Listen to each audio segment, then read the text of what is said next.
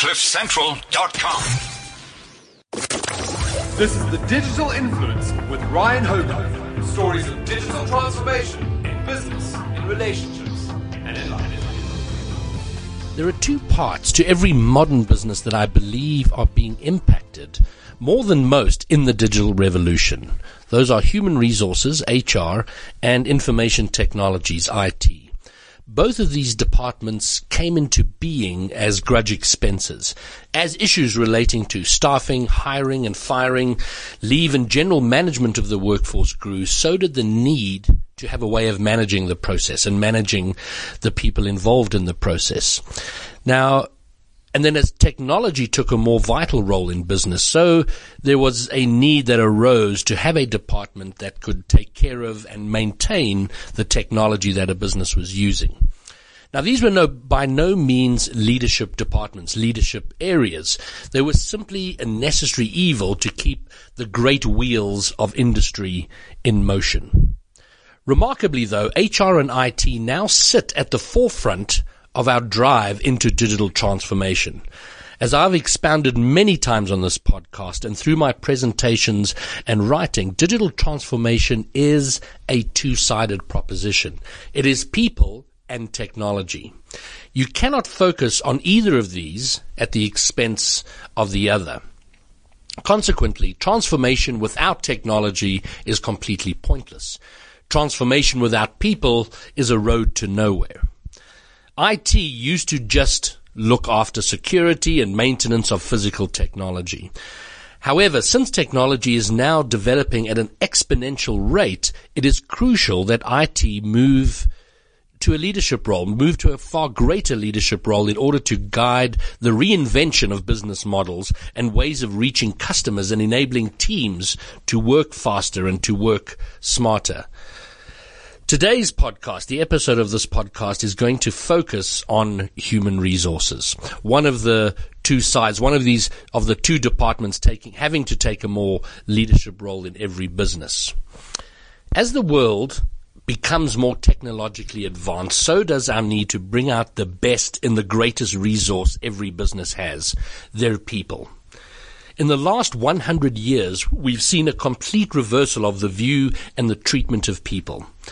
In the thick of the Industrial Revolution, people were viewed mostly as replaceable tools rather than central to crafting and growing the future of a business. A smart business today looks to reinvent how their people work together and participate in the forward direction of a business. So with this in mind, I came across an incredible article toward the end of last year that has great bearing on this topic.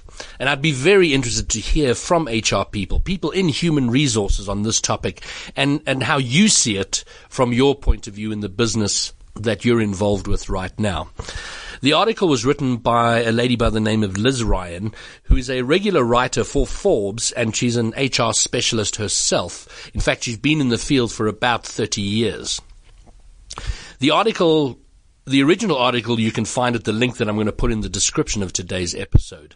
It's titled 10 Obnoxious Company Rules to Kill in 2017. Now, having worked in HR for 30 years, it's interesting to see her sentiment coming out, and I loved the sentiment of what she was saying. She makes the observation that in all her years of experience and practice in HR, she still sees a vast number of companies following the rules that were carved out last century, sort of at the tail end of the Industrial Revolution. So I'm going to take you through these 10 points, which she says should have disappeared long ago. And if your company is still following these rules, then now is the time to step into the modern age by killing them off. So here we go. These are the top 10 obnoxious rules to kill this year in HR. Firstly, 1, get rid of any rule that links time off from work with a disciplinary infraction. If an employee needs time off to deal with a personal issue, a kid's illness, a court date, or a plumber's visit, fixing the car, servicing the car, and they don't have available paid time off to cover the absence, well, then don't pay them.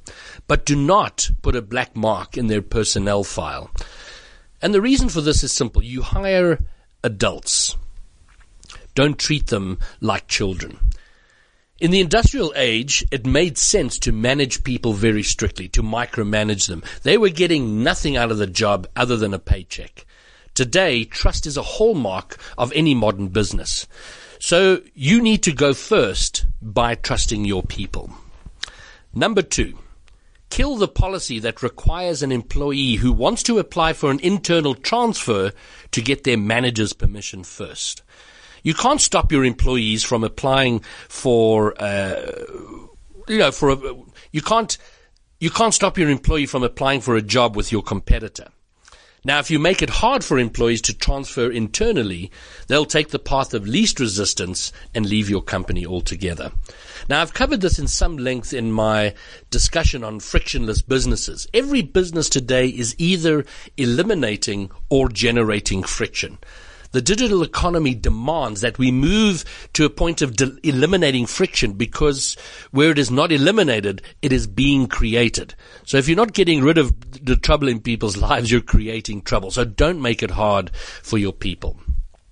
The third obnoxious rule in HR to get rid of this year is get rid of any policy that stacks or ranks your employees against one another. Vile and pointless stack-racking programs are ineffective, expensive, and trust-killing atrocities. A far better culture and trust-building exercise is to have a transformative purpose and focus the energy and attention of your workforce to living that purpose. Your business exists for a reason, and the best ambassadors for your purpose are your people. When people embrace this and focus on it, it focuses their attention outside of the business, externally rather than internally against one another. Number 4 of 10 obnoxious HR rules to kill this year. Nuke the policy that requires employees to bring in a funeral notice to prove that a family member died, just to collect a few days of bereavement pay. If you cannot trust your employees at a time like that, when would you ever trust them? The crazy thing about trust is that someone has to go first. Now, as managers, as business owners, you need to go first. And the obvious issues that will arise if a culture of trust is built is that they will begin to trust you too. Number 5, lose the painfully detailed dress code policy that talks down to your employees with stitch-level instructions on what to wear to work. Instead, simply tell them, dress appropriately for a business office and err on the side of caution. No matter how elaborate the dress code policy is that you write, your managers are still going to have a discussion, to have a talk with your employees about their wardrobe from time to time. That's part of a manager's job. Don't insult all of your employees just to try, let's admit it, fruitlessly to avoid a few awkward conversations. Mary Barra was the first female CEO of General Motors. She took over the job a few years ago. And when she took over the job, one of the first things she did in a broader effort to simplify things was to deal with the dress code. She did pretty much exactly this. A 26-page dress code policy was replaced by just 2 words: dress appropriately. This is a further extension of trust. When you don't trust your people and they don't trust you, there is a need to micromanage everything. When trust is prevalent, however, it's not complicated. And a statement to dress appropriately just makes sense. It is so simple. Number 6, get rid of the policy that lets salaried employees stay at work, finishing projects until 7 or 8 o'clock at night without compensation or thanks. But then you give them a demerit if they walk into the office 5 minutes late in the morning. Now, in addition to this, I would add that we have to do our part in killing the culture of glorifying being busy. A focus on our results and being productive, not just being busy. This culture encourages people to constantly work late, which produces tired, resentful people. Work is the major part of our lives, so don't make people hate it. Allow them the balance to have a full life, which includes their families and their social life. Number 7 of toxic HR policies that should be killed this year.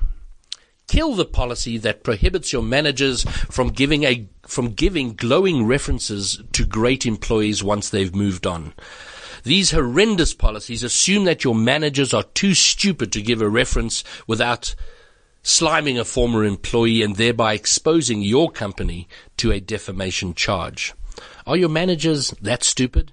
If so, then how stupid are you for hiring them? Now, this is very true. People should look back on their time with you with fondness. Let them be ambassadors for your business even though they no longer work for you. Number 8 of toxic HR policies which must be abolished and must be killed. Number 8, abolish the policy that bases an employee's annual salary increase on any factor apart from the employee's market value. Across-the-board pay increase policies tell your employees one thing. We're giving you all 2% raises this year. If you can get more from somebody else, you'd be foolish not to go and get it.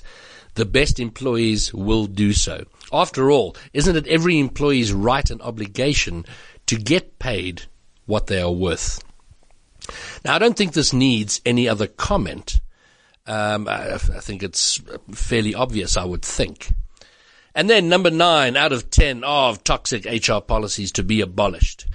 Lose the policy that doesn't count or value work that doesn't happen in your facility. It is 2017 now, and smart employers embraced flexi time and the ability to work from home long ago. So should you. The remote office is a thing now. It's not just something that Google does or weird tech startups do. And you should do it too. Studies have shown that there tends to be greater engagement rather than what many fear would happen, which would be disengagement. And it's a curious thing. When people are sort of cooped up together, their tendency to actually talk to each other diminishes because they don't want to get caught up in fruitless small talk. But when they're apart, they understand the need for coordination on the big things, and so they tend to be far more engaged. And then finally, number 10 on the list of toxic HR policies to do away with in 2017. Go through your policy manual and your employee handbook and get rid of every policy that treats your employees like potential criminals. The way a depressing number of traditional company policies tend to do. You and your employees are on the same side. There is no us versus them. If there is a culture of us and them in your company, your culture is broken. All the energy you might spend protecting your company against your own employees is energy that should go to serving your customers, delighting your shareholders, and making your organization an amazing, vibrant, human place to work. So focus and reward what is done right. This practice has shown again and again that is how you build a positive culture. So that's it. The 10 obnoxious, toxic HR policies that should be done away with. I'd love to hear what you have to say. So where does your department stand on these issues? Is it stuck in the 20th century? Or is it moving toward the vibrant 21st century way of business, where trust is the order of the day, where it's all about having great colleagues working toward a purpose that we can all embrace? And in this culture, in this environment, people tend to band together more, and they don't need the micromanaging that the Industrial Revolution required of their people. Again, I'd love to hear you. Drop me a line, ryan@hogarth.co.za, or find me on Twitter, Facebook, or Instagram, and let me know. I'd love to hear what goes on in your business. This is Ryan Hogarth, and you've been listening to Digital Influence. You just listened to the Digital Influence with Ryan Hogarth.